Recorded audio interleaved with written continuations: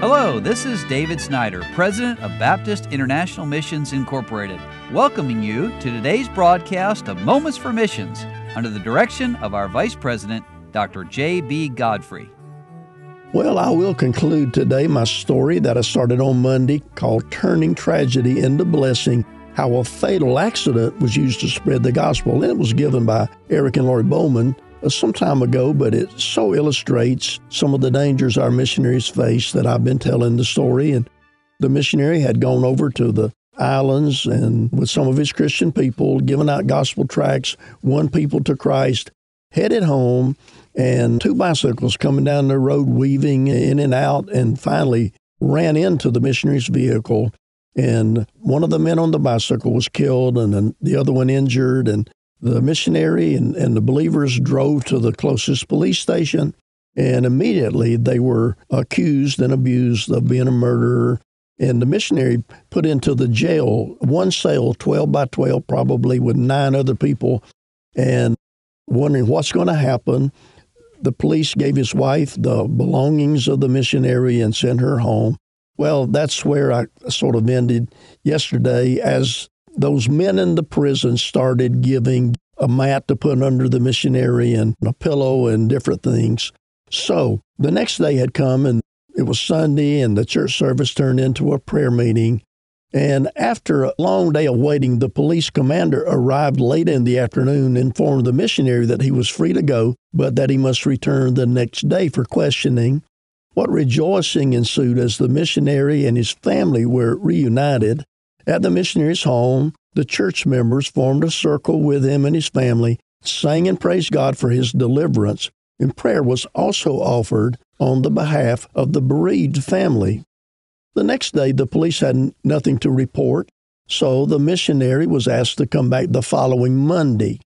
In the meantime, negotiations had started with the family members of the injured and the deceased as to how much compensation should be given. One of the men in the church helped take care of all this.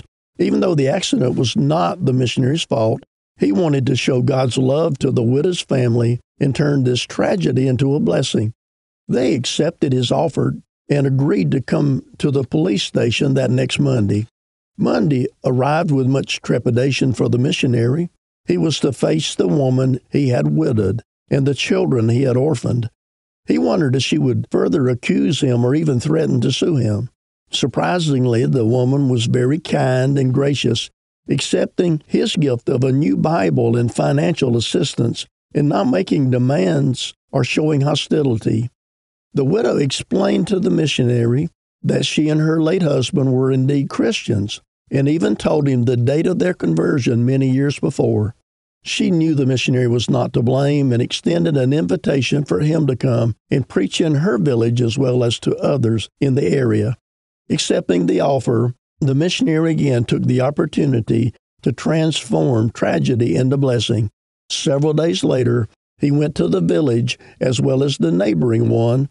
3 souls trusted Christ as their Savior on that day, with many others still wanting to hear more of the gospel. The district where a life had been lost was now the place where lives were saved through the preaching of God's Word. When asked about the tragedy, the missionary stated that God changed the worst day of his life into one of great blessing.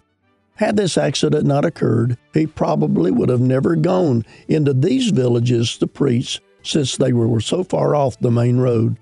God had confirmed in his life that he is always right in what he does and that he is always good. And it is so. God is good.